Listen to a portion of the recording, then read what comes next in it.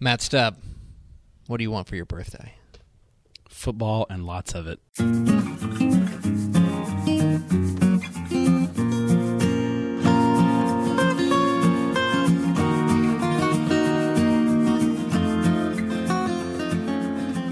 Tep and Stepp, your premium Texas high school football podcast from your friends at Dave Campbell's Texas Football and TexasFootball.com.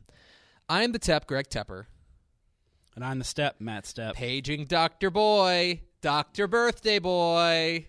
That's right. It's the Matt Stepp Birthday Spectacular. Yes, and I would want nothing more than to spend it with you and the loyal TexasFootball.com subscribers talking about high school football. I believe part of that. I believe that you would rather, you would like to spend your birthday talking about high school football. Or watching it. I think some years it kind of falls, on Thursday. I'll be watching games. Yeah, that's the best way to do it. Oh, yeah. Well, happy birthday, buddy. Thank you. I appreciate it. This is your premium Texas high school football podcast, the Nerdcast, here on TexasFootball.com. Thank you for being a Dave Campbell's Texas Football Insider. That is the gift that you gave Matt Stepp. Yes. Tell your friends. The gift you can give us is to tell your friends.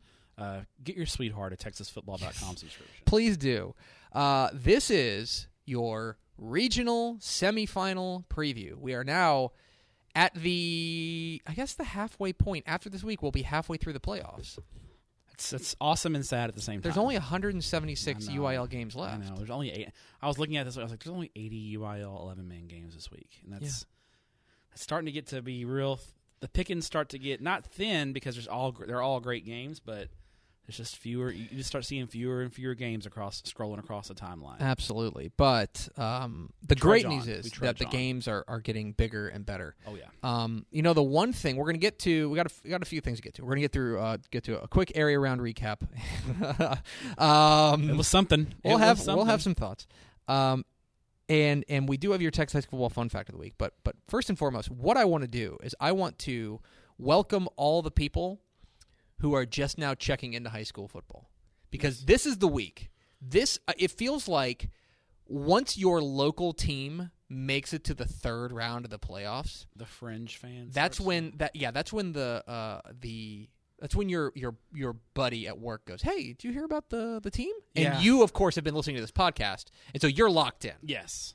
Today at work, one of my coworkers, we went to lunch today for my birthday, and he was talking about Red Oak because his cousin plays for Red Oak. And exactly. He's like, I'm going to go to the game this week. Right. He hasn't been to a game all year, and he's going to the game this week. The casual fan's checking in right now. Uh-huh. And so if you're a casual fan who signed up to become a Dave Campbell's Texas Football Insider and you're listening to this podcast, welcome. This is like drinking from a fire hose. Yeah, this is really this is going to be this would be the equivalent of me signing up for some real deep thinking political thing in time right before the election. It's like this is way above my head. So this is your regional semifinal preview. We'll get to that in some area round thoughts. But first, Matthew, we must start as we always do with your Texas high school football fun fact of the week. And your Texas high school football fun fact of the week comes to us in the form, and we don't love to do this, but this comes to us in the form of individual statistics. Ooh. That's right.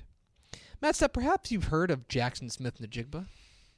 Yeah, he's come across my timeline or two. Yeah, of course, the Rockwall receiver. He made history not only by helping to lead Rockwall to an upset win over Allen, but he also became the third player in 11-man UIL history to reach the 5,000 career receiving yards plateau. 5,000 career receiving yards. It's a lot. Is ridiculous. He's the third. Matt Stepp, who are the other two? I know one is Jordan Shipley. Jordan Shipley is the all-time leading receiver, 5,424 yards. By the way, in serious peril from Jackson Smith-Njigba, who I believe I would need to do some quick math right here.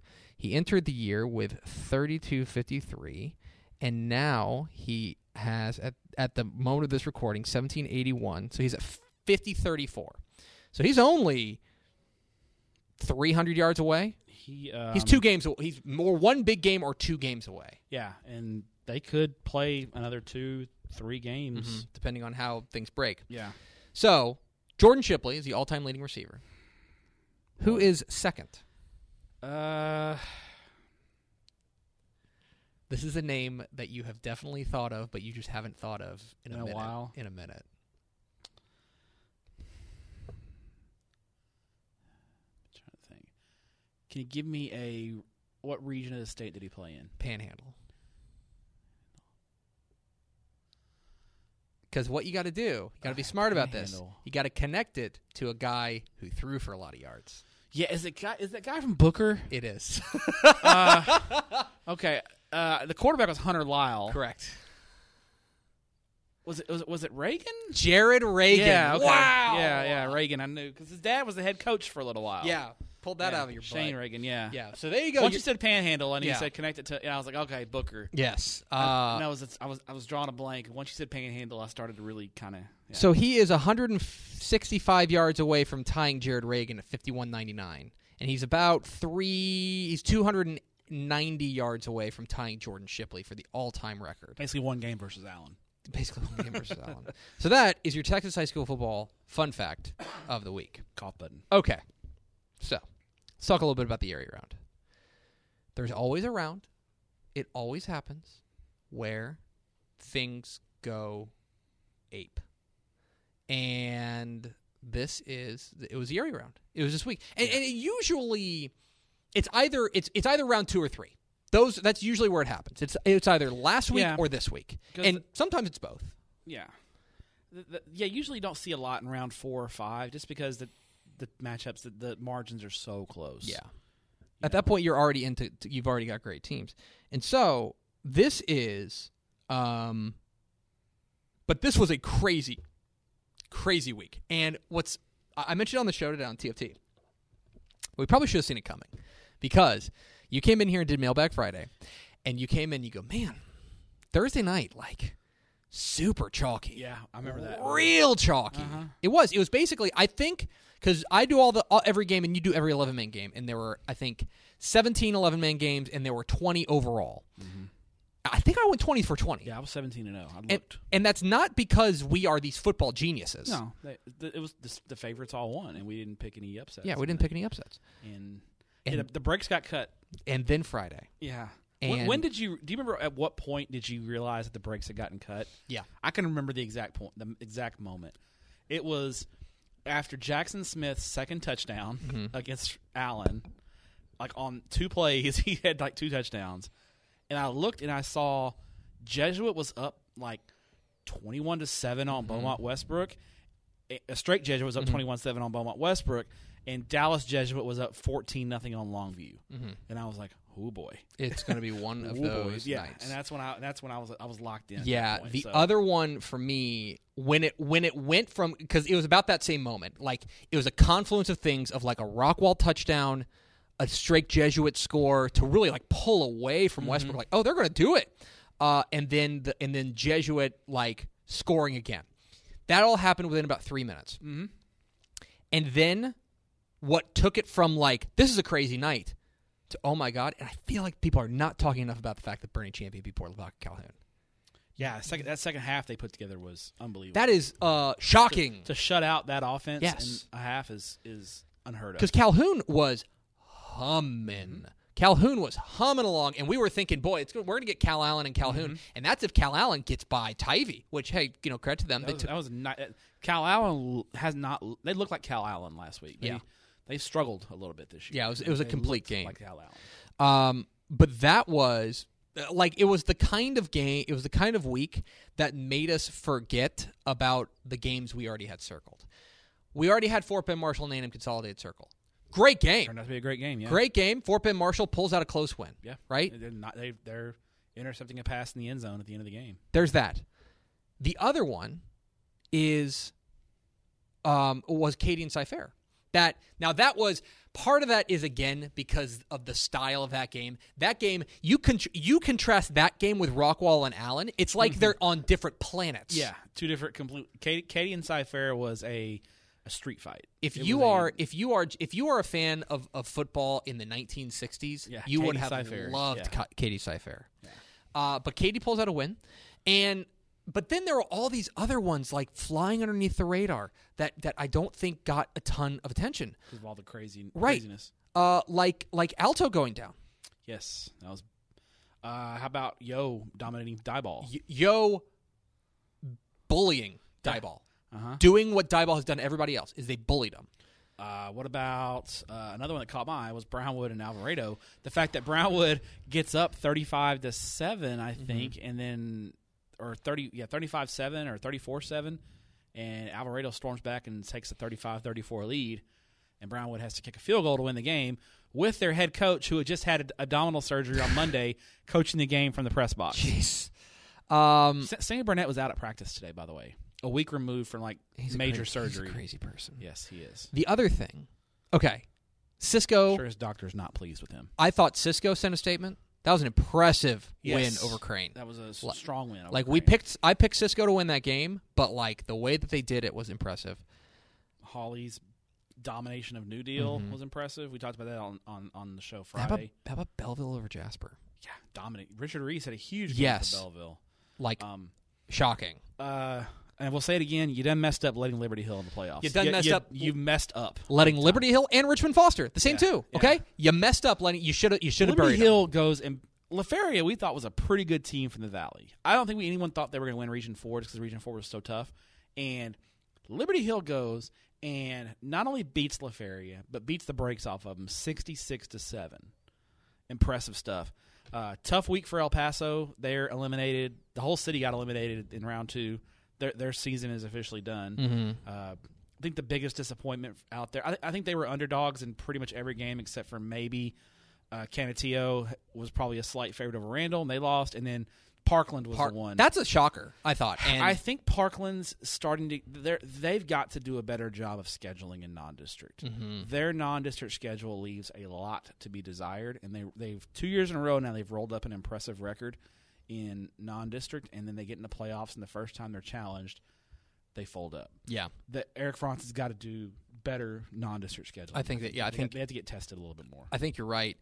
Grant Freeman slid into my DMs and said, "Hey, sorry to ruin your Region 1 pick." And I was like, he was super sorry. Yeah. Buddy, respect Petty. Yeah. And now, by the way, that's Wichita Falls and Wichita Falls Rider Friday afternoon. Yeah. So you have two of those you have Wichita Falls Rider, which will probably sell at Memorial Stadium, and then you got Corpus Christi Vets and Corpus Christi Miller, which in 24 hours sold out an 18,000 seat stadium. Yes.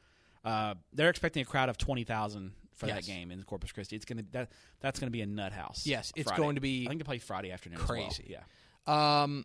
Yeah. It was a wild night. It was as crazy. It was as crazy as we've seen, on a Friday. And then, by the way, you go into Saturday, and we kick off the day with Cedar Hill and Geyer. That's one of the most stunning.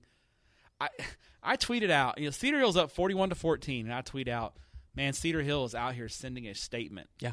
And literally 20 minutes later, it's like Cedar Hill's fighting for their lives, and it's slipping away from them. I want to get I want to give a lot of credit to Geyer, right? Because, look, they deserve it. They executed. They came through. They had a lot of time. They had to do about 17 different things absolutely perfectly in a row against a good team, and they did it. Yeah.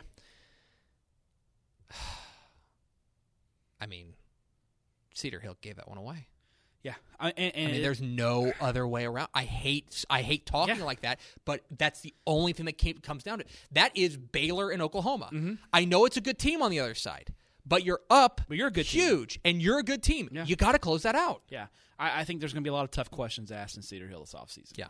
I'll just leave it at that. And then, by the way, we mentioned it, the Rockwall Allen game on Friday night. I was there. I had I think I'm pretty good at live tweeting those kind of games. People, I think, and I'm not tooting my own horn here, but I'm for some reason I get really into these kind of games, and my live tweeting just kind of goes viral a little bit. It's pretty crazy. So I had a blast that game. Seeing a talent like Jackson Smith Najigba is special. It's you know you're watching it when you see it. And I think I said something I think he'll be playing on Sundays. Oh my gosh, he's unbelievable.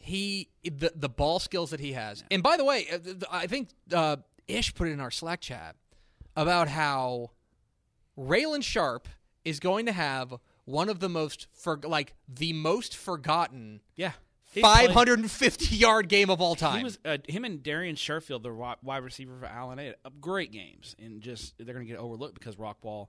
Now, granted, it took Rockwall's offense. It took everything they had to slay Allen. Yes, it's just, you have to work so hard to be. So looking ahead, and we may talk about their game against Klein Oak. Looking ahead to their game against Klein Oak.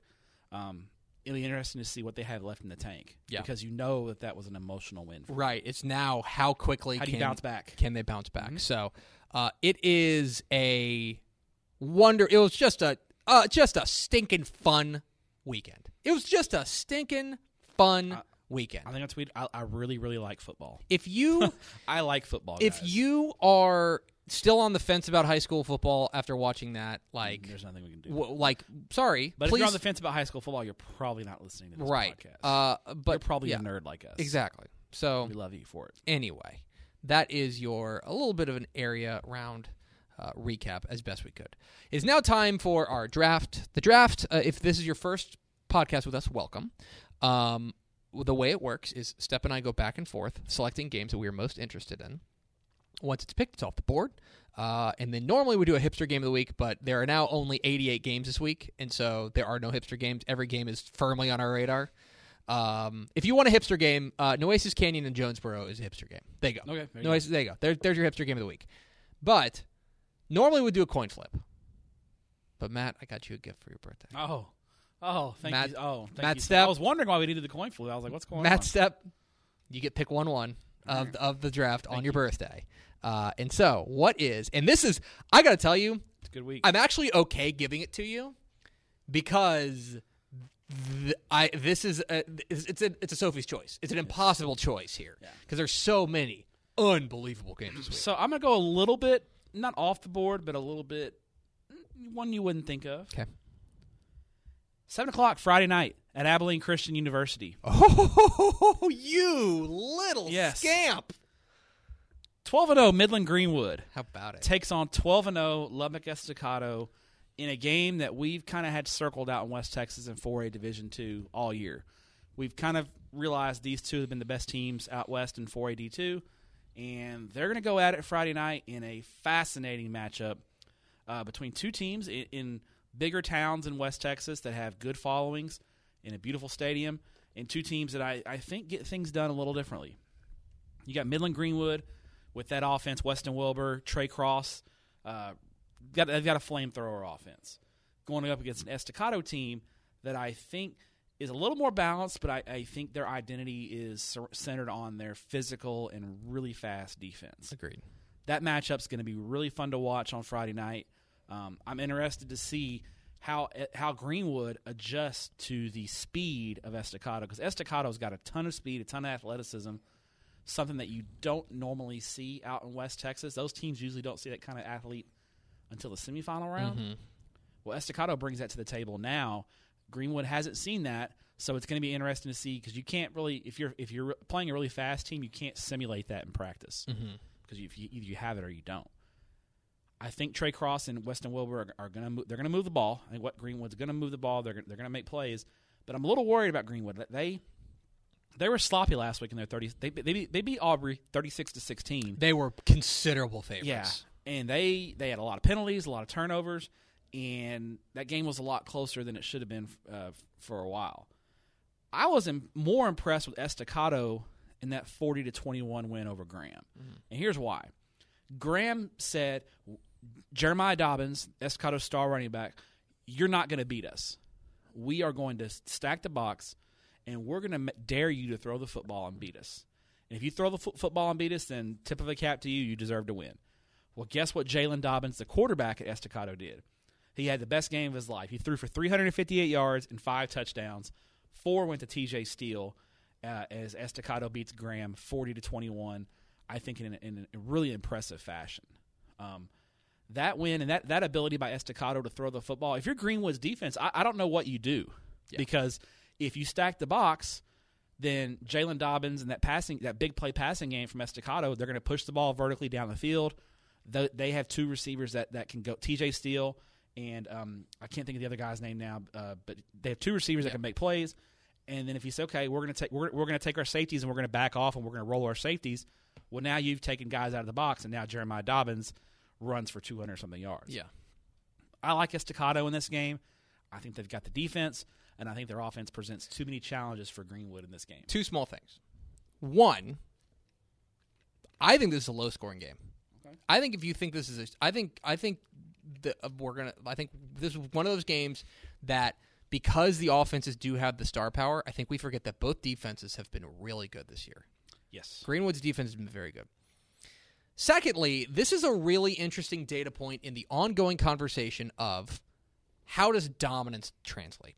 Because they have a couple of common opponents, right? They both played Hereford. Estacado beat Hereford by 7. Mm-hmm. Greenwood beat Hereford by 21. Mm-hmm. Okay? And that was at Hereford. Both of them were at Hereford. Yes. So you take the home field advantage. Exactly right. Yeah. And now, let's see, there was one more that they had a common opponent. Perryton. That was a district opponent for Estacado. They beat them 14-0. Mm-hmm. Okay? In the snow, that was in the snow. That was in the snowstorm game. That was a snowstorm game. Yeah. Greenwood opened up the playoffs with them and beat them 49-7. Yeah. Okay. Greenwood has been, if you care about that thing and you think that is going to be a telling sign, Greenwood has been more dominant. Absolutely. Now, I also think that Estacado's played a tougher schedule. Okay? I think that, and you can look at the records right now, Greenwood's opponents are a combined 52-81. Yeah. Now, they have been excellent. The thing I'm really interested in is I think there's a great coaching matchup here. Okay, you got Joe Cluley there at Estacado, and you got Rusty Purser there at Greenwood. These are two guys that I think are going to. These are two guys. Purser's in his first year, and Cluley's just his second year as head coach. Two guys are young head coaches. Two younger head coaches. Purser's not young. He was at Taylor and he was at Borger, but young in as far as at Greenwood. Exactly. These are guys who spent the weekend watching film, and they're going to be extremely well scouted on these guys. On each other. I think this is a fascinating game, and I'm glad you took it, because if you weren't going to take it, I was going to take it. Yeah, I was definitely looking, and if this game was part of like a double or triple header, I probably would have gone. You'd be in Abilene. Yeah, but it's the only game at Abilene, so I'm not going to go to it, but I'm going to be keeping a close eye on it. Yes, this is a big-time matchup. Yeah. And, I mean... Is Fox send anybody out to that game, do you know of? I can check, hold on. I got an email from my producer. Fox is sending someone out to Abilene. Got an email from my producer. Let's see. Estacado here. Yeah. Katie Engelson will be there. All right. How about that? That'll be a fun game. Tell Katie to eat at Stillwater Barbecue in Abilene. Okay. I'll let her know. It's a little pro tip. She is a very she looks like she cares about her fitness. Like, she's somebody who is tweeting things about or like Instagramming things about her working out, and I'm like, yeah, maybe Stillwater Barbecue might not be for you. Anyway, that's fine. My pick. Brisket's healthy, right? Brisket's very healthy. Look at me. I'm the picture of fitness. Brisket is lean protein. Yeah. All right. I think there are people who are listening to this podcast and say, "Go ahead, pick the big game. Pick the big game. Pick the game we're all going to talk about." Okay, fine. I'll pick the game we're all going to talk about. I mean, you put a gun to your head, right? Fine. All right. Okay. Because I know you're all talking about what's going on 7:30 p.m. Friday night at Converse's Rutledge Stadium. 2A, Division I. Is this not what you guys thought I was going to take? This is, I swear, this is the game. This is the biggest game in the state. This is the biggest game in the state. Mm-hmm. I'll go out on a limb. It's 1 versus 2. This is 1 versus 2. This is the winner of this. The winner of this game is winning the state championship. Okay. I'm willing to say that on November 25th. Putting on wax. There you go. I'm putting on wax. I think the winner of this game is winning the state championship. We're talking about Shiner and Refugio, a matchup of undefeateds, a game we have been waiting for basically since like week since like week 1 or 2, right? Yeah. And there's a lot to unpack here. Last week, and we talked about this on Mailbag Friday on TFT, that I think this whole game comes down to one thing, and it is Refugio's front. Mm-hmm. It's Refugio's front. Can Refugio slow down the Shiner running game? Because the thing about Shiner is they are so good at running the ball. Danye Taylor and Doug Brooks, and they have a bunch of different guys they hand the ball off to, and that offensive line pushes and grinds you into dust, and they're so stinking good at it that they don't need a plan B. Okay? No. They haven't. They've been so dominant doing it. I mean, Danye Taylor's a Division I running back. I mean, yes. he's I think he's a UTSA commit. That sounds right. And then you got Doug Brooks, who's a 260-pound sophomore who is getting D1 looks as a defensive tackle. Right. I mean, that alone at the 2A level is a lot to handle. This all comes down to whether or not they can slow. Because here's the thing: if they can't slow down Shiner, the game is over. Okay, it's over before it starts. Yeah. Because I don't care how good we'll get to the other things, but that is priority one for Jason Herring. And they struggled last week against Thorndale in the first half. Because I think Shiner's defense, Refugio's going to score points, but I'm more confident that Shiner, if Refugio can't stop Shiner will score every time he touches the ball. Correct. And I don't think Refugio is going to be able to score every time they touch the ball against Shiner. Now, the one thing I will say is there is a fair argument to be said that Shiner has not played a spread offense quite as dynamic as they're going to see in this one. Correct. Shiner's got some nice wins on the resume. Yes, actually. I mean, we were talking about this. 2 really good wins early in the year. Now, Shiner has not been tested in about 10 weeks. Correct. That week 1, they beat, I believe, Hallettsville, who is still playing in the 3A Division I by 35 playoffs. On the road. Yeah, they beat Hallettsville by 35, who is 10-2 and still alive in 3A Division I. Not Division II, Division I. Division I. And then they beat Vanderbilt Industrial by 24, who is an 11-1 team in 3A Division I that's still alive. I mean, that's pretty. Those 2 wins have aged. We didn't really think about those wins early in the year. Those 2 wins have aged incredibly Stephen well. Cherney left Daniel Bodecker a wonderful turd on his desk when he left, which was the non-district schedule of Hallettsville, Vanderbilt Industrial, Burton, Tidehaven, Goliad, Lexington. Okay? And they ran the table on them and dominated all of them. Lexington's still alive in the 3A Division II playoffs. Now, this is a different Lexington team. Yes. They got a couple of kids back, I think, eligible that have changed the game for them, but still. Still a great They blew Lexington's doors off. And then they, I believe Tidehaven was alive. They lost last week. Still, that's a 3A Division II area finalist. Yes. Nice wins for Shiner. So, but they have not. That's the other thing, is that I don't think they played a spread offense quite like as dynamic as they're going to see with Austin Ochoa, with Jordan Kelly, with Ysidro Mascoro, who's kind of a do-everything type guy. Refugio's got a lot of weapons. They got a lot of weapons. This is a Willis 3 kid at receiver. Gads. They've got 5 or 6 If you were to say that this is a guys. 4A Division II offense, I'd buy it. It's that talented. One interesting wrinkle in this is, when's the last time Shiner played a meaningful second half? Right? Week 1, week 2? Week 2, probably, against Vanderbilt Industrial. That's probably the last time. They probably played their starters through the whole second half. Refugio had to play 4 quarters against Mart. Refugio had to play 3-ish quarters against Thorndale last week. I don't know. I think their starters may have went the distance last week, because that game was 41-20 in the 4. I mean, they scored that last touchdown they probably played their start. If they didn't play the full fourth quarter, they may have set out the last half of the fourth quarter. They almost went the distance. This is just, and again, I can't overstate it. Is that now Holland and Mason is interesting, but I feel like this is number 1, number 2 for a reason, right? In 2A Division I, and I think they will be favored over St. Augustine, who's coming out of Region 3, or whoever comes out of Region 3, which looks like St. Augustine. And then they'll be favored over whoever comes out of there, be it San Saba or somebody from D1 like Post or something like that. Yeah, I think the Region 4 winner is going to be the favorite in any matchup against any other region. Correct. Semifinal is in finals. This will be they will be the favorite the rest of the way. Mm-hmm. Huge implications. If you want to tell me this is the state championship game, I would believe it. Shiner and Refugio at Rutledge Stadium in Converse. It's going to be great. Full house will be in attendance. That'll be a packed house. It'll be stinking good. And I'm thinking about maybe sneaking away from the Alamo Dome. You should do it. What's the late game at the Alamo Dome? Friday night? Yeah. Judson and Laredo United. This game will be much more interesting. Yeah. Okay. Yeah, it will be. So I'm taking Shiner and Refugio. What's your second pick, Matthew? I guess I'll take the obvious one still on the board. Boy, you got to twist my arm here, but I'm going to go ahead. Second round draft pick. Yeah. Katy and North Shore, the rematch. Friday at 4 o'clock at NRG Stadium, the middle game of a triple header at Houston's Come early, stay late, largest, and enjoy largest this venue. one. Yeah. This is the fourth time these two teams have played in the last 2 years, and the sixth meeting in the past. This is the fourth straight year they've played in the playoffs. Is that right? Yes. Oh, They've wow. played I guess 4 years in a row Wow. in the playoffs. North Shore's got a 2-1 lead in the playoffs in this series. But Katy won the last game. The week one, they went to North Shore and earned a really impressive win over the Mustangs. And it was a big second half from Katy.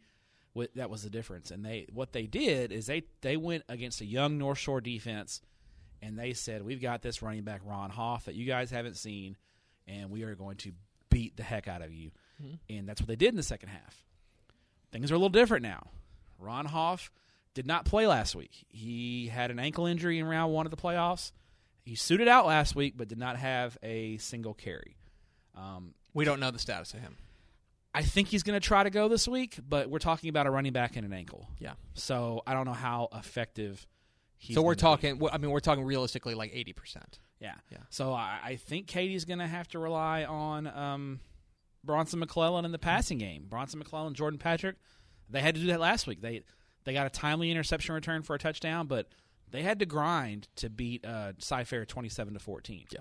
I think their leading rusher had 92 yards on the ground on 24 carries. Now, Cy-Fair, to be fair, is a great defense. Yeah, that's a wonderful Cy-Fair team, and probably criminal that they're losing in the area around the playoffs. Let me talk about other good defenses. Yeah, and North Shore, that young defense that Katy saw in week one has grown up. Mm-hmm. They're playing a lot better. Corey Flagg is just an animal at linebacker. The Miami commit is unbelievably good. Mm-hmm. The big question for North Shore is going to be the receiving core. Shadrack Banks is out for the year, it looks like. He didn't play in the first game. He came back week 5 or 6 and looked good. Got hurt against Dobie in round 1 and did not play last week, and all indications are he's done for the year. Yeah, that's a big loss for North Shore because they've got other guys, but they're all kind of short, little fast guys. Mm-hmm. Where Banks was, 6'3", 200 pounds, a true one. He could go up and get the ball. Yeah, he was a true X receiver. Yeah, these guys they have at North Shore are good receivers, but they're more like slot type guys. Mm-hmm. So what they've decided to do is Zach Evans. Zach Evans hasn't had more than 6 carries in a game this year. I think since week 1. He had 9 against Katy. Yeah, he had 9 against Katy, and he hasn't had double-digit carries at all. Well, they unleashed Zach Evans last week against Pearland Dawson, and all he did was rush for 354 yards. Yeah. By the way, John Gentry, the Arkansas commit, was out as well. He's 50-50 this week for North Shore, but they didn't need him last week because Matrice Davis and Zach Evans just ran the show. So I think the big question here is which team that's beat up rises to the occasion in this setting. I kind of like North Shore in this one. Katy was my pick to before the playoffs started, but losing Hoff, I think, really changes the dynamics for Katy.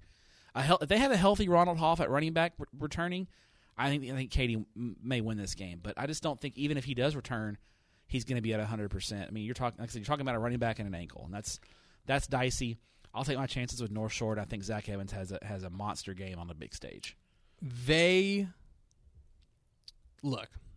Gary Joseph and John Kay are smart guys.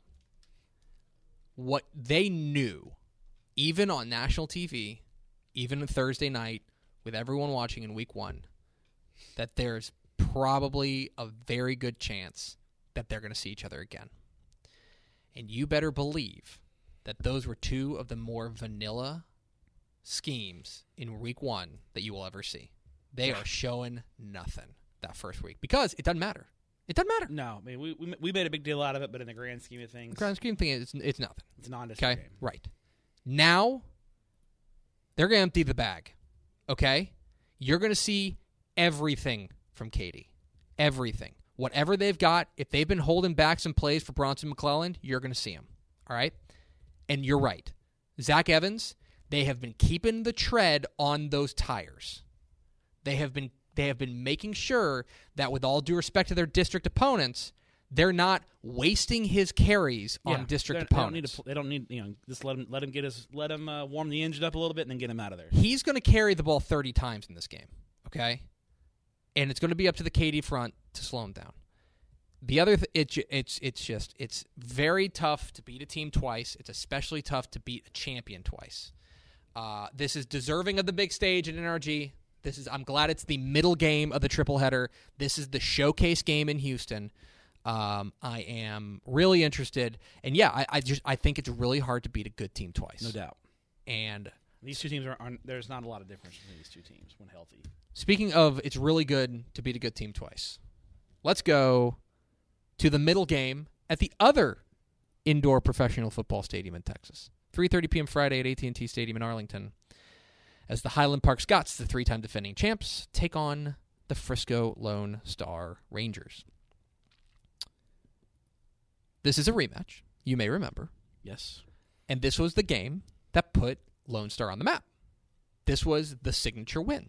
They went to Highlander Stadium and did what nobody has done, no Texas team has done since 2000, right? Yeah, long time. Which was beat Highland Park at Highlander Stadium.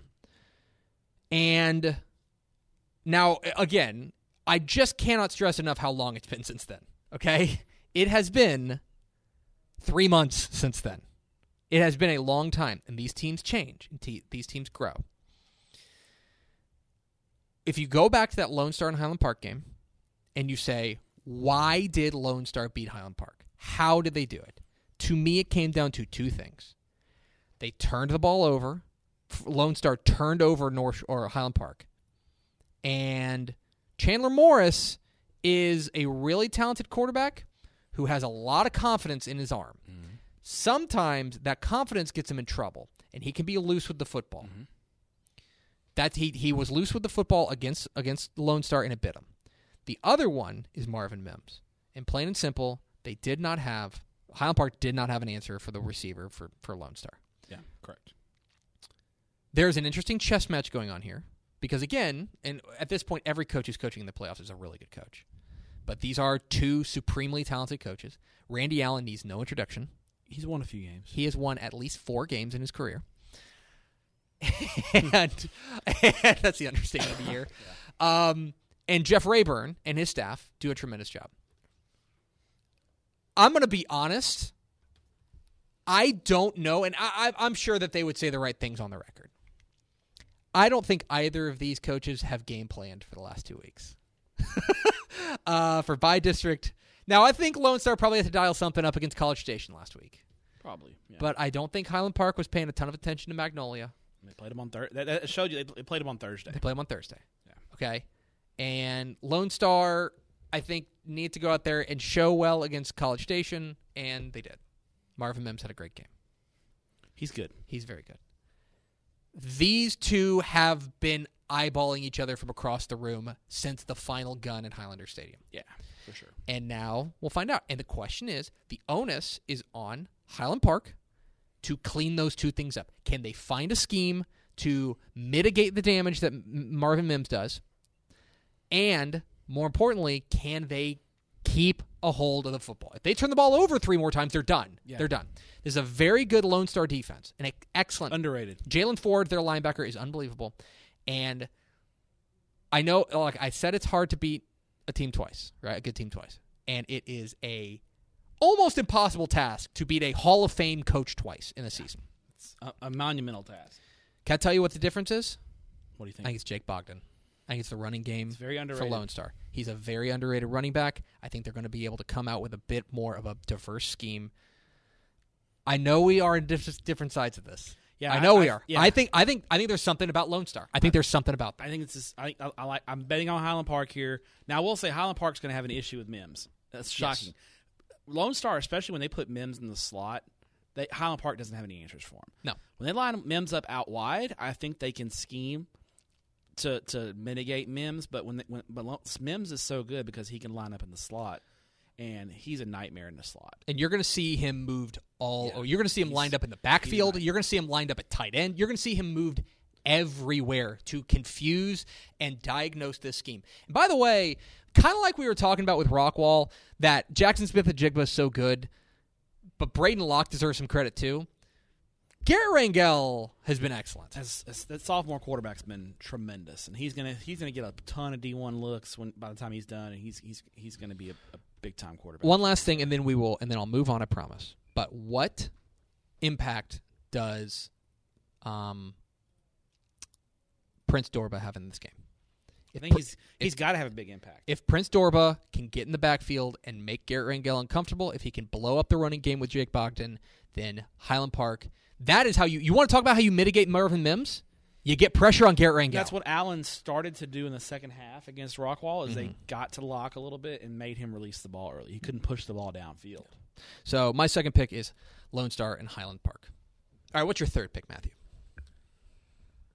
Friday, 3 o'clock in Denton at C.H. Collins Stadium. Oh. As 11-1 Abilene Cooper takes on 12-0 Denton Ryan. And on paper, I've got people in my mentions who are 1,000% certain Cooper's winning this game. I don't know about all that. Here's the thing. Denton Ryan just gets off to such fast starts that it's 28-0 before the first quarter ends and the game's over. Let me see if I can look up. Cooper, the key in this game is this is a really good Abilene Cooper. This is an 11-1 Abilene Cooper team. They had a little bit of a hiccup on the road against Amarillo in the final week of the season. I think that was an aberration in a lot of ways. Cooper's defense, they forced 8 turnovers last week. Yeah. Against Azle. That's a good Azle offense. Cooper's defense turns you over. If they can turn Denton Ryan over and withstand their early storm, they've got a shot. I don't think Denton Ryan's had to play 4 quarters all year. Denton Ryan averages 45 points in the first half. Yeah, it's the games are over. 23 points in the first quarter, 22 in the second quarter. They're over at the end of the first quarter. Like last week against Lubbock Coronado, which, by the way, did you see Seth Parr's quotes post game? He had some takes. He had some hot takes. I don't know if he was just caping for West Texas and maybe trying to give Abilene Cooper a little bit of confidence. I don't know, but he said something about there's players in their district that are just as good as Drew Sanders, and there's a lot of good players in their district. But I don't know if anybody as good as Drew Sanders. Right. But hey, I think he was trying to give Abilene Cooper, a little West Texas kiss there and trying to give them some confidence. The key in this game is first off, withstand the early storm. Abilene Cooper with Noah Garcia is a great running back. They can move the football on Denton Ryan.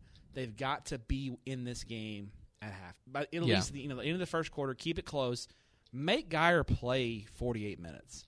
No one. I mean, are you looking at Geyer's schedule? Mm-hmm. Has anyone played them close all year? What's their closest game? This is going to sound weird, but I promise you it's the truth. It's Keller Fossil Ridge. At Keller Fossil Ridge, they won 24-0. Okay, they probably had to play 4 quarters against Fossil Ridge. That's it. Colleyville Heritage played them kind of tight, 35-9. Yeah, so make Geyer play 4 quarters and see what happens. Yeah, and if their defense can force Dylan Davis is unreal on defense, and the rest of that secondary is really good. If you can force a couple turnovers, anything can happen. The road game thing doesn't really matter that much. Ryan doesn't have a huge home crowd. They don't have a big home field advantage. I think Abilene Cooper may end up having more fans there than Ryan does. Mm-hmm. So I think the key is stay in this game after make Ryan play 4 quarters. They have played the biggest problem I see is like Noah Garcia you mentioned is a great running back, but man that front 7 for Ryan is so good. Aiden Thompson's going to have to throw the ball and Ryan's defense forces turnovers as well. Yeah, not make mistakes and give them a little bounce because Denton Ryan. Job 1 for Denton Ryan is to take Noah Garcia away. Absolutely. That is the thing. And look, I mean, this is they do have 2 common opponents if you're interested. Grapevine and Coronado. They do have 2 common opponents, and this is not going to be a surprise. But Lubbock Coronado, Abilene Cooper beat them 52-24, and then Ryan beat them 56-14. It's pretty similar. Yeah, pretty similar. And then the other one is Grapevine. Cooper won that in a close one. Cooper won 42-14. Oh, no, Cooper beat Keller in a close one. Keller in a close one, yeah. 21-20. But they beat him 42-14, and 61-13 was the Ryan game. So there's not a lot of difference in the common opponents. That's interesting. No, I mean, they both were dominant. But, yeah, I think the biggest thing is it's the Abilene Cooper offensive front. If they can hold up, they got a shot. Yeah. But, man, there are people in my mentions who are just saying – y'all are sleeping on Cooper. Like they have Abilene in their of course location. They do. Of course they do. Yeah. And I appreciate you caping for them. This is, I mean, we're talking about this is the prove it game though. We're talking about. We just got done talking about Lone Star and Highland Park. If you want to say this is the the fourth best team in the state in Denton Ryan. I think that's fair, right? Shadow Creek is obviously in that mix as well. This is here's your shot, Cooper. This is what you want, right? This is your shot. The computer has Denton Ryan by 16. We'll see. I mean, it is a road game theoretically, or not really. It's a road game for Cooper. Yeah, it's a road game for Cooper. True road game. So they're used to traveling. I don't think that'd be an issue either. Okay, that's a good pick. My third pick. Where do I want to go? Man, There's a lot of good games still on the board. Nah. All right. Let's own something. Let's go to 1:00 Friday at the home of the most patriotic pregame show of all time, Waco ISD Stadium. We've talked about that on the show before. Yeah. As the 3A Division I defending champs, the Grandview Zebras, take on... You said it correctly. On... My wife would appreciate you. It's not zebras, it's zebra. The Cameron Yeomen. And we talked about it in the open, but it's worth mentioning again that what Cameron Yo did last week was ultra impressive. Yeah. Okay? Because that is a game. If you had told me that the score was going to finish 19-7, I would have said, yep. That's ball win. Die ball, man, they just grinded him into dust. Probably sacked Braden Brashear 6 times. But instead, Cameron Yo overcame some turnovers and ended up winning the game. Yeah. Because they were able to play it to a draw up front. And if you want to talk about the kind of team that Grandview is, for all we talk about Dane Yench and Tremaine Gillette and all those guys, they are fundamentally just a big team. They've got good physical size. Both sides of the ball. Now, I think the skill position guys for Grandview are better than Diboll, right? Or at least more dynamic than Diboll. Yeah, for sure. So, it's Dane Yench, it's Tremaine Gillette, it's the running game. Elisha Cummings, is that right? He's still playing? Is it Golden? Elisha Golden. Yeah. And they've got some Austin Boyd, I think, receiver. They've got playmakers, okay, that Diboll simply didn't have. Yeah. They're going to challenge his defense. In the passing game. This is, and Braden Brashear continues to impress. This is really tough to call.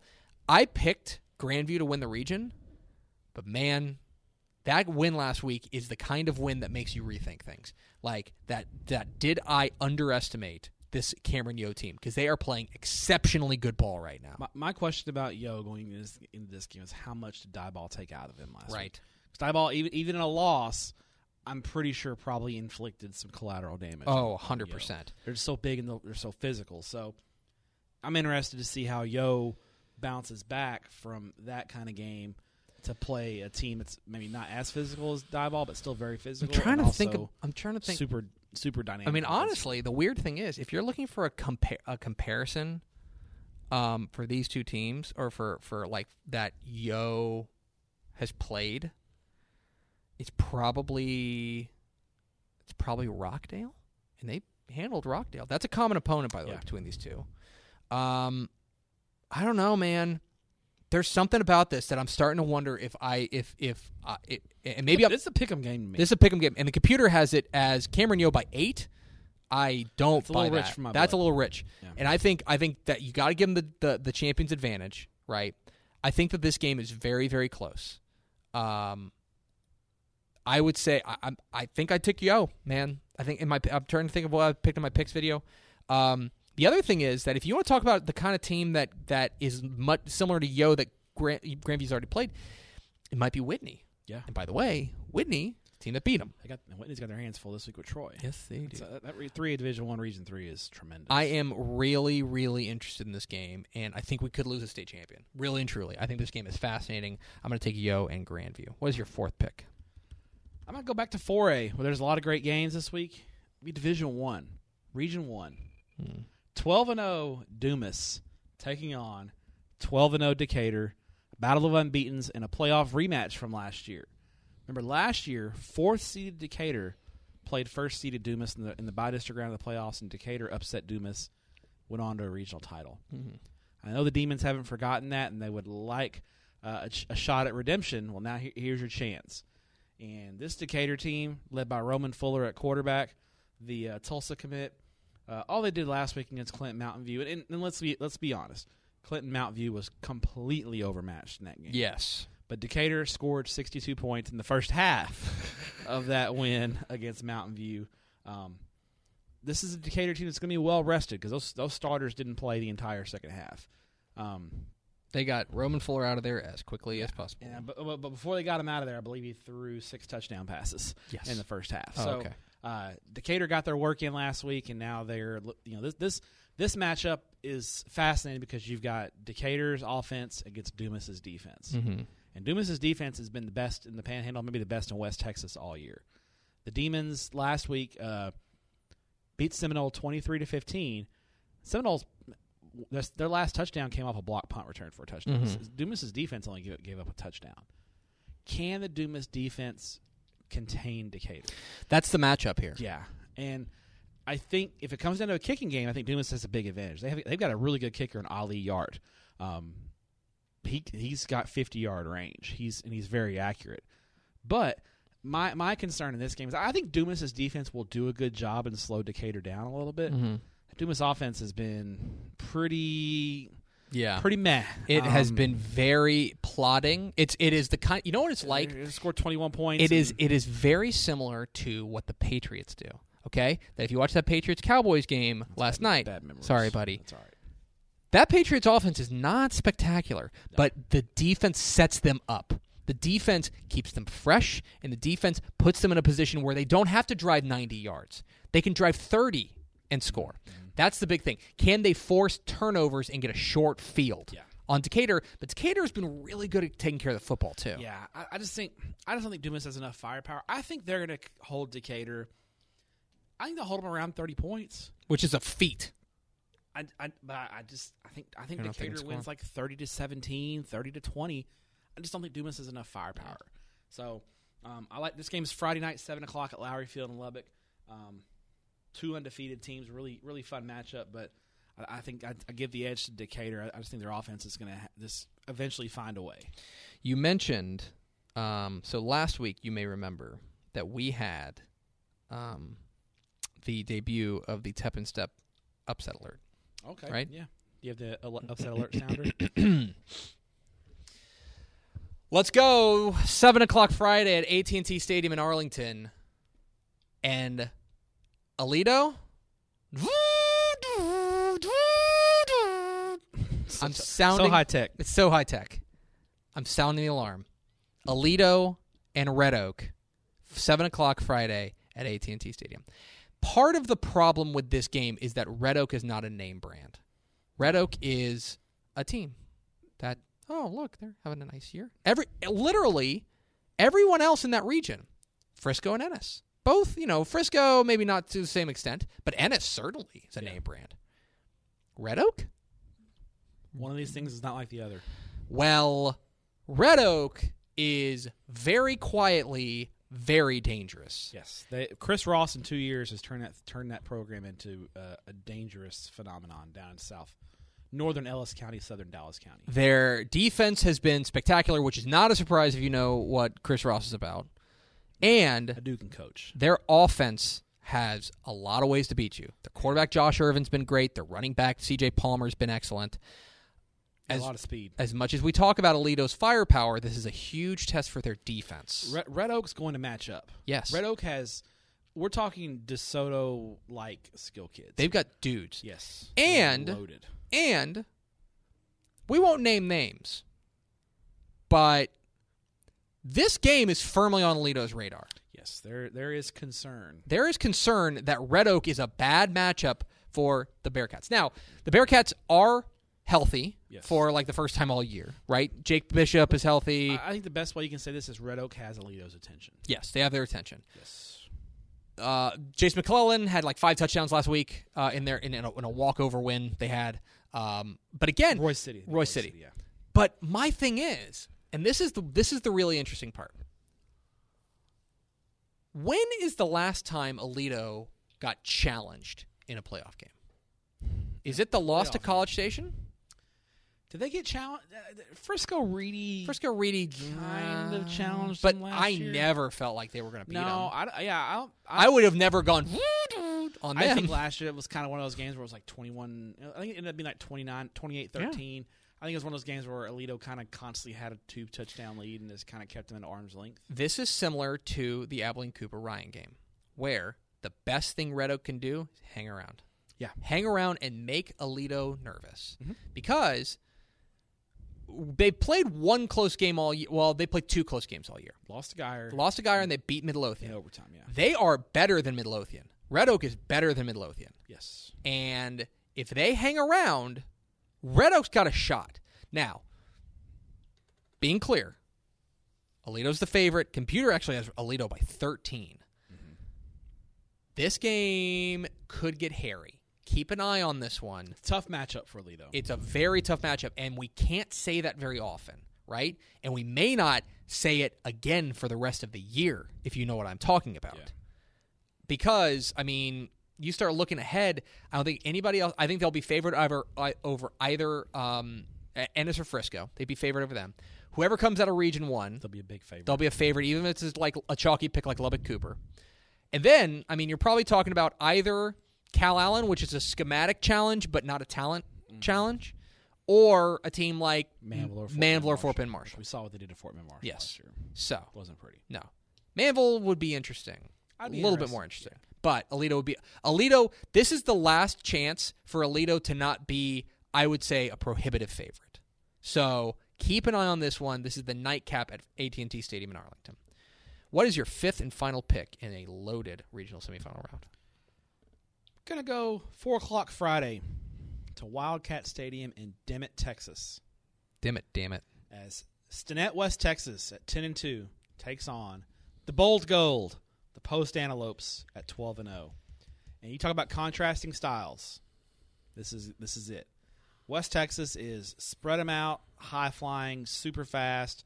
Let's get into a track meet. Dude, they put up numbers. Yes. Let's get into a track meet. Post, we're going to beat the crap out of you. Yeah. And we're going to run the ball, and we're going to smother you with our defense. Which styles make fights. Mm-hmm. Which style kind of takes control in this game is going to be the key. In West Texas last week, 56-26 over Seymour. Jacob Hernandez, this is a pretty good day. 5 receptions, 191 yards, and 4 touchdowns. Yeah, pretty good day at the So he had office. one catch that didn't end in the end zone. Got it. Avian Cruz, who, remember a couple weeks ago he had that viral video where he hurdled a guy against Panhandle, I think. All he did last week was throw for 255 and 5 touchdowns and ran for 131 yards. Yeah. In their win over Seymour. But they're gonna have their hands full against Post. Post hasn't allowed a point in the playoffs yet this year. Oh, okay. Post defense is nasty. 28-0. That was a good Ozona team they beat last week, 28-0. What's impressed me about Post is, Ashton Jefferson puts up big numbers running the football, but Tatum Thetford at receiver has given Post a balance that they need. He had 79 yards receiving and 2 touchdowns last week. Doesn't sound like a lot, but for Post to throw for 2 touchdown passes and over 100 yards as a team for the game is really big for them. I think defense travels. I don't think West Texas has seen a defense. The closest comparable they've probably had to Post is maybe they played Canadian and Wellington in non-district, and they lost to both of them. Yeah, Wellington is probably the closest comparable to Post I can see. So I think Post defense is gonna keep West Texas in check, control the clock, and I like the Antelopes. Here's what scares me about West Texas, because I love them. You know I love teams that just cut the brakes and say, let's just outscore you, right? I love the Rockwalls. I do not trust West Texas's defense as far as I can throw them. That's the big problem, right? And this strikes me as the kind of game where Post is going to have the ball for 36 minutes. Yeah. You know what I mean? And they're just going to grind it out. They're going to go on 16-play, 92-yard touchdown drives, and then all they got to do is stop West Texas 3 times, and they win. Yeah. That's kind of the problem here I see for West Texas. Can they turn over Post, get some easy scores here? It's on the defense, right? And You've got to get off the field on 3rd down. Yes. Post lives in 3rd and 3. Yes. And they get 4 and move the chains. Correct. This is a really interesting game. If West Texas defense shows up, game on. But I think that Post, They're physical. The way they play, I think it wears teams down. And by the way, Post has already now. I think this is the case. Was the Post Abernathy game the shortened game? Yeah, they got into the third. They got midway through the third quarter. It's 14-13 though. Yeah. Okay. Abernathy and West Texas, comparable, I would say. Yeah. Dynamic playmakers, like as far as offense is concerned, and they beat them in a shortened game. We don't know how it would, but this is a team that wears you down, and unless West Texas can run away and get a, if they play from ahead, that's what they got to do. They got to play from ahead because if they play from behind, they're just not going to get the ball enough. That's the big question for me. Really interesting game though. I am very interested in this one. The computer has it as a 1-point game. Interesting. Okay. Yes. So my final pick. Look, there's a lot of great games. Okay, there's a lot of great games that we could take. All right. Let me give some shout outs to games we're not taking. Okay. I'm not taking Foster and Shadow Creek in the rematch. I'm not. I'm not taking any of the Valley Week games. I'm not giving my shout out to Amarillo Tascosa and Flower Mound Marcus, two offenses that are off the charts right now. I mean, there's a lot of great games, guys. Klein Oak and Rockwall. I think Barock's in big trouble against Bushland this week. Brownwood and Argyle. Brownwood and Argyle. I'm not picking that. No, a lot of great games. Pottsboro Malakoff's a banger, bona fide banger. Okay, not picking that. Because we've got to be. I'm not picking Gunner and Rogers, which I'm super interested in. Charlie Roten. Springtown and Andrews. No, Charlie Roten playing his old team. Yeah. That's a super interesting matchup. Not enough Freona and Abernathy and Canadian Cisco. Not picking those. Week. No. Instead, the most on-brand game, the most Dave Campbell's Texas football game there is in the state this week. Noon Saturday at the Alamo Dome in San Antonio. Yes. Two of our favorite players in the state, plain and simple, go at one another. And a great mascot matchup, too. It's the Needville Blue Jays and the Lampasas Badgers. Badger. And I'm hyped. Okay? This is a 4A Division I matchup, right? 4A Division I with two Mr. Texas football semifinalists in it. Okay? You've got Ashton Stredick for Needville, who now they lost that finale against Sealy, and from what we understand, they were not super torn up about it. No. Let's put it that way. I think they were like, you know what? We've clinched everything we can. Why don't we just cruise a little bit? So that kind of some guys. The only thing that does is throw off the numbers a little bit. Yeah. Because the computer is like, what the hell? You know what I mean? You guys factoring in a 42-point loss. Yes, exactly. And instead they lost 49-0.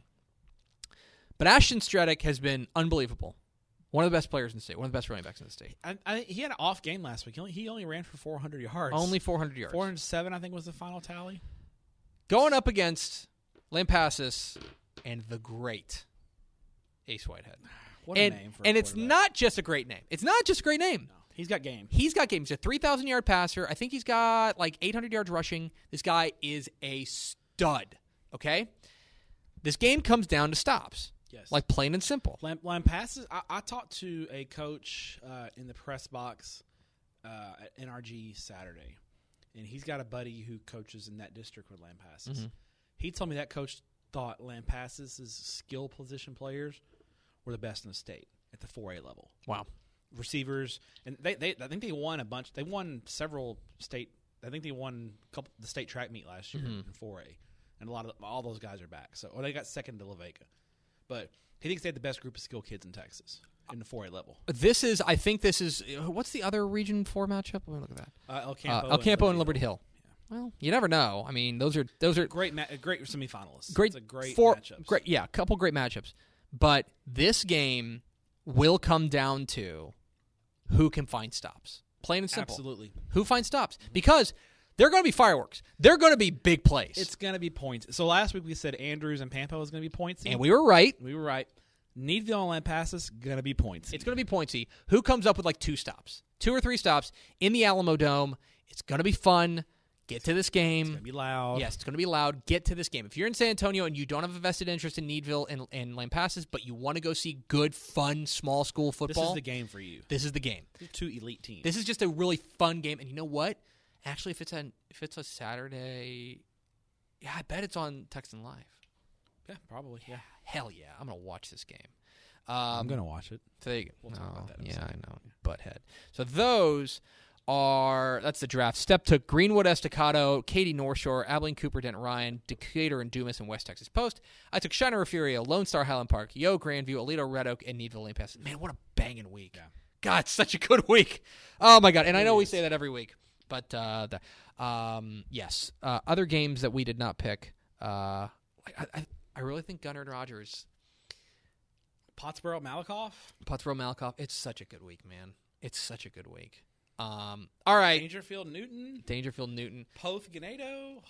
It's a great Wheeler Hamlin in a rematch from last year. Holland and Mason. I think we're gonna lose champ. I think Holland's gonna beat Mason. I picked Holland. Yeah. I think Holland's gonna beat Mason. So that's our draft. Let's now let Matt Stepp brag. Let the birthday boy brag. Yeah, sorry about all the cool places you're going. So no Thursday game this week. Sorry, I'm not going to the 6-man game, but we'll have our 6-man insider there. Yes, Lehman Saunders will be there, so I'll let him handle it. I'm going to drive down to San Antonio Thursday night because I'm spending Friday and Saturday at the Alamo Dome. I'm parking at the Alamo Dome all day Friday. You're a Region 4 guy. Yes, I'm Region 4 Stepp this week. Friday noon is Columbus and Vanderbilt Industrial. Fun. Yes. Sneaky fun game. Two teams that have really snuck up on everyone this year and have a chance. One of them has a chance to play for a regional final next week. The 4:00 game, a big matchup in San Antonio that everyone's been talking about. San Antonio Wagner at 11-1 taking on 12-0 San Antonio Harlan. And they took a punch last week. Flower Bluff pushed Wagner a lot, and I think maybe exposed Wagner's secondary a little bit. Mm-hmm. So we'll see if Harlan can continue that trend. And they got Cannon Williams, man. They do. They got some playmakers. They're 12-0 for a reason. And then the nightcap probably won't be a very competitive game, but it'll be my chance to see Converse Judson taking on Laredo United. We'll see if United can keep it competitive, or if Judson. I get a good look at Judson before their potential showdown with Lake Travis. So you're not going to run over to Rutledge? I don't think it. If I have time, I'm going to put a credential request in with Judson ISD. But I just don't think timing after the Wagner-Harlan game, unless the Wagner-Harlan game gets to be like a blowout, I can burn out of there early. Rutledge Stadium is about 20-25 miles north of downtown San Antonio. Traffic on I-35, even on a holiday, might be kind of rough. So we'll see. Saturday, I'll be back at the Alamo Dome. The Nooner, Needville and Lampasas. Yes. We just talked about it. I'll be there in the house. So jealous. Because the thing is, last time this round you were down there, you went and saw another Dave Campbell's Texas football favorite. I saw David Gilpin, Landry Gilpin, lead Mission Vets. Win the Mr. Texas Football Player of the Year award. He won our hearts over that day. And then at 4 o'clock, me and our West African Prince, Ishmael Johnson, will get to watch Bernie Champion take on what I think is the Valley's best hope to get to the 4th round in Mission Pioneer. If you haven't seen Eddie Lee Marburger play quarterback for Mission Pioneer, he's Landry Gilpin-esque. I won't say he's Landry Gilpin, but he's only a junior. He's back for another year, so he could be the next from the Rio Grande Valley. And then the nightcap, to cap it all off, get to see our buddy Phil Danaher and the Cal Allen Wildcats take on the Brenham Cubs. I fear the interview you're going to do with him. And I will get to talk to Phil Danaher if they win. If they win. Brenham's not lunch meat. Pre-game, Phil Danaher will try to convince me that Brenham's the best team in the state and that they're terrible and they have no business being there. I can't even believe we have 11 guys. Yeah. So I do look forward to hopefully interviewing Coach Danaher post-game and then letting him mispronounce your name, as always. Of course, yes. But which vowel he uses instead although of Elliot Allen might have something to say about that, too.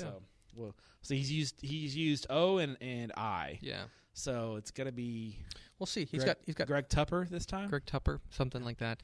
Love you, Coach Danaher. It'll be fun. He's not listening to this podcast. You think Coach Danaher knows what a podcast is? Yes, I think he does, but I think he has no use for it. Probably. He's like, why would I spend an hour and a half listening to Tepper? I've won nearly 500 high school football games. Correct. I don't need to listen. I don't to Tepper need and Stepp. this guy's nonsense.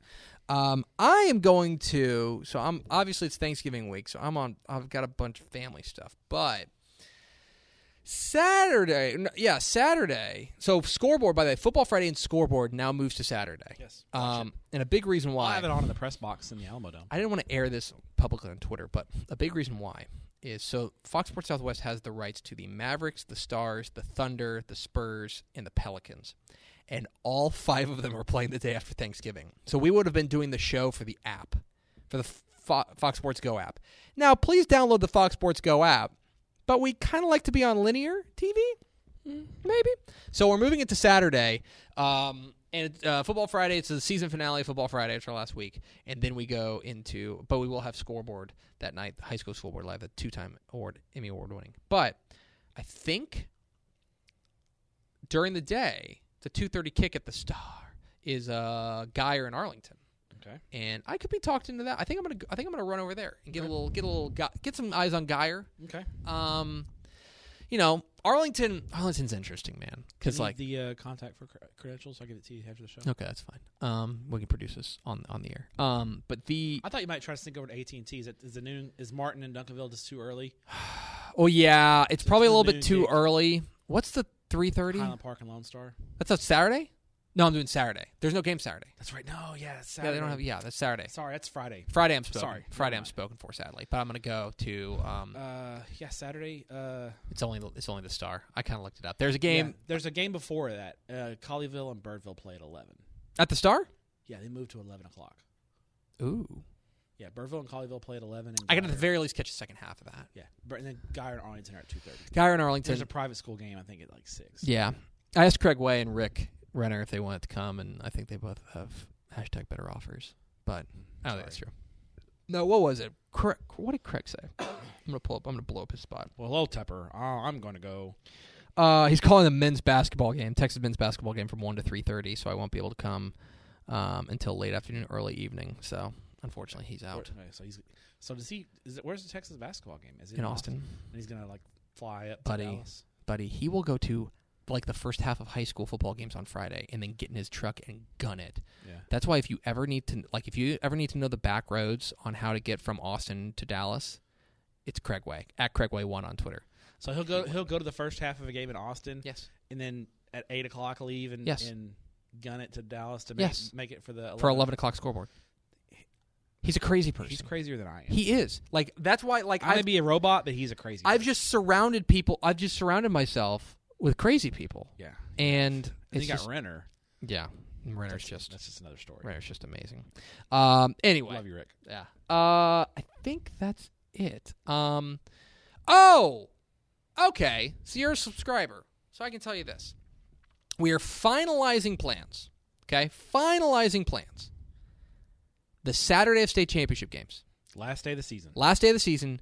Texas Live the morning before. So, we're thinking 9 to 10:30 at Texas Live, which is the big entertainment complex right next to AT&T Stadium. We're going to have a subscriber get-together. We'll feed you breakfast. You can meet Matt Stepp.